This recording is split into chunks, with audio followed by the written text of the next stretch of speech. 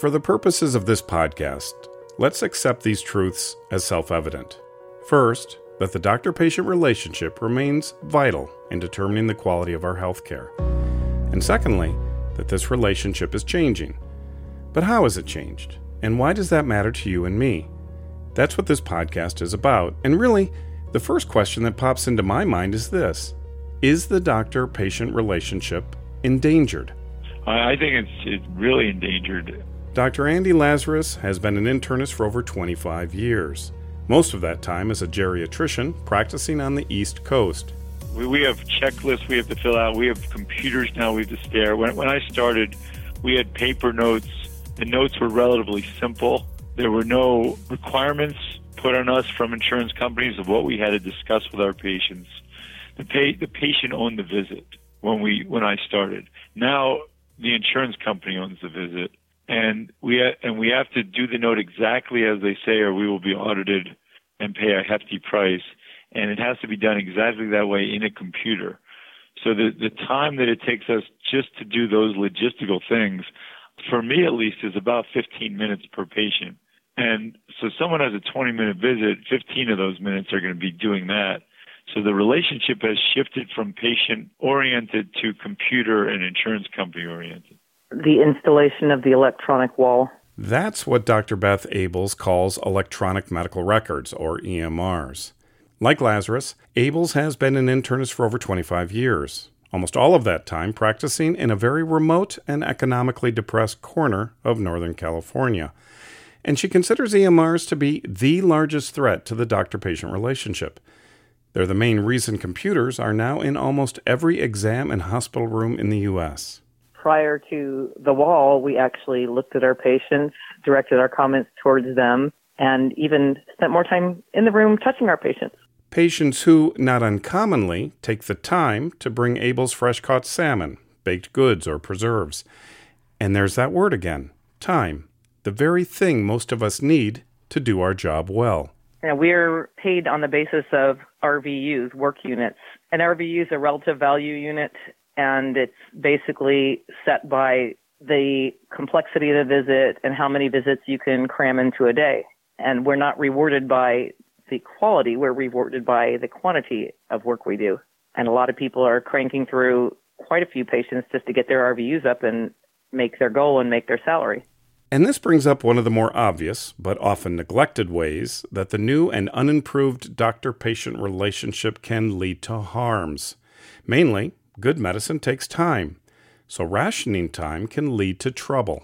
Well, I think trying to shove a complex patient into a 15-minute visit where you're addressing at least 6 chronic illnesses and a few minor new complaints can be harmful. I had asked geriatrician Andy Lazarus what he thought were now the 3 biggest barriers between the patient and the doctor. The first he mentioned were that his notes now had to be written in a very specific and contrived way, often motivated more by billing than medical concerns, while still trying to establish rapport with his patients. Second was just what Dr. Abels had mentioned, that computer taking his full attention away from the patient. And then he mentioned a third I didn't expect. And the third one is what are called quality indicators, which are my report card that I have to make sure my patients have certain tests, that their numbers have to look a certain way. And so as an example, if a patient comes in with knee pain, and I say, well, you haven't had a mammogram in a year. And she says, well, I don't want a mammogram. And I say, well, you have to have a mammogram.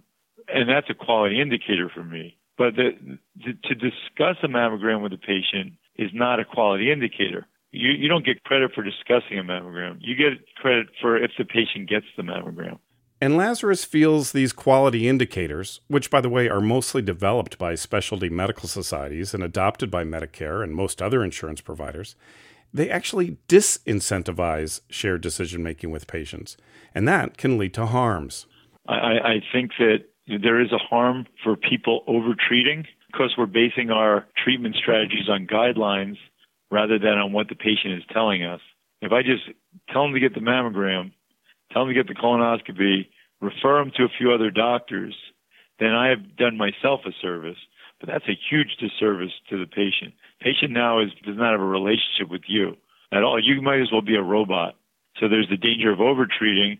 There's also the danger of undertreating, neglecting what the patient is actually telling you, which is really the clue to what's wrong with the patient.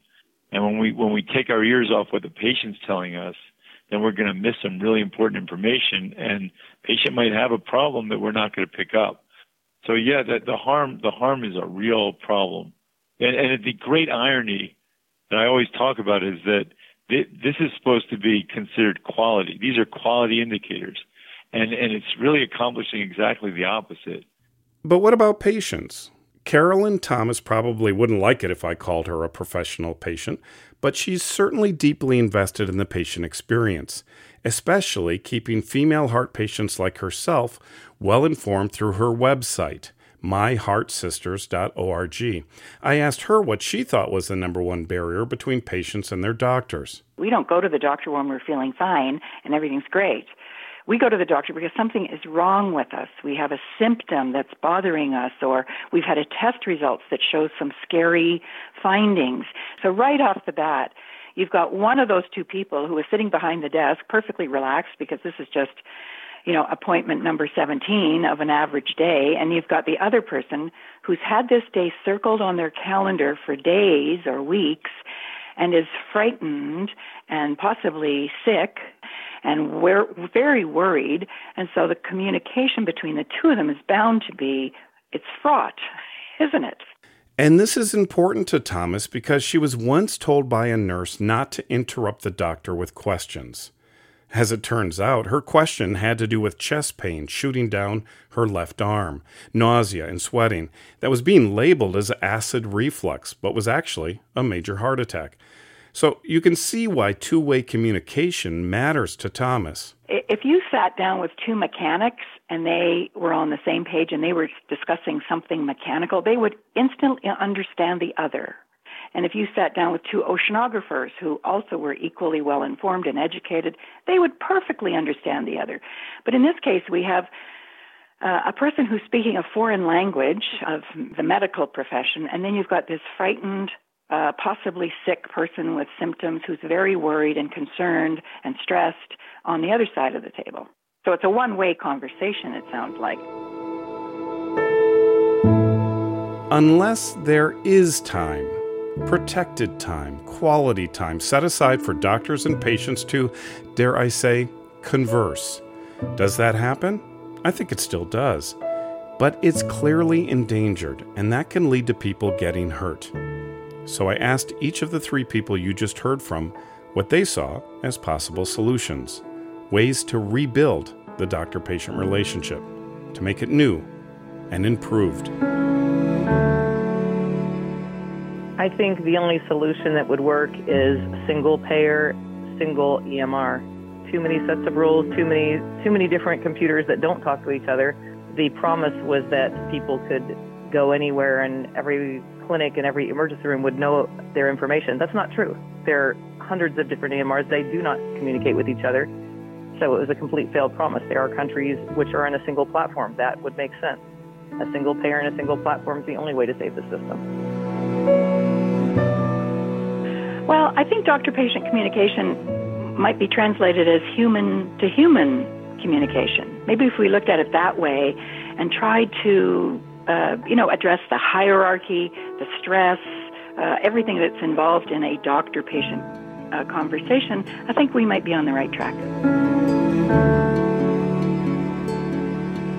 In terms of the doctor-patient relationship, we as doctors need to be paid more for time than for procedure. So, the cardiologist is going to keep doing stents as long as they're paid more to do stents than to discuss with the patient how to improve their lifestyle to avoid the stent. And right now, it's about a 200-to-1 ratio of how much you get for a stent versus how much you get for having that discussion. And our quality indicators need to be based on shared decision-making. So not did my patient get the mammogram, but rather did we discuss using absolute numbers the pros and cons of the mammogram and let my patient make the decision.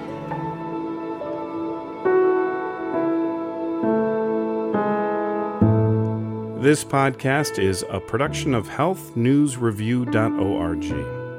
It's produced at our institutional home, the School of Public Health at the University of Minnesota, along the banks of the mighty Mississippi River. I'm Michael Joyce. Thanks for listening.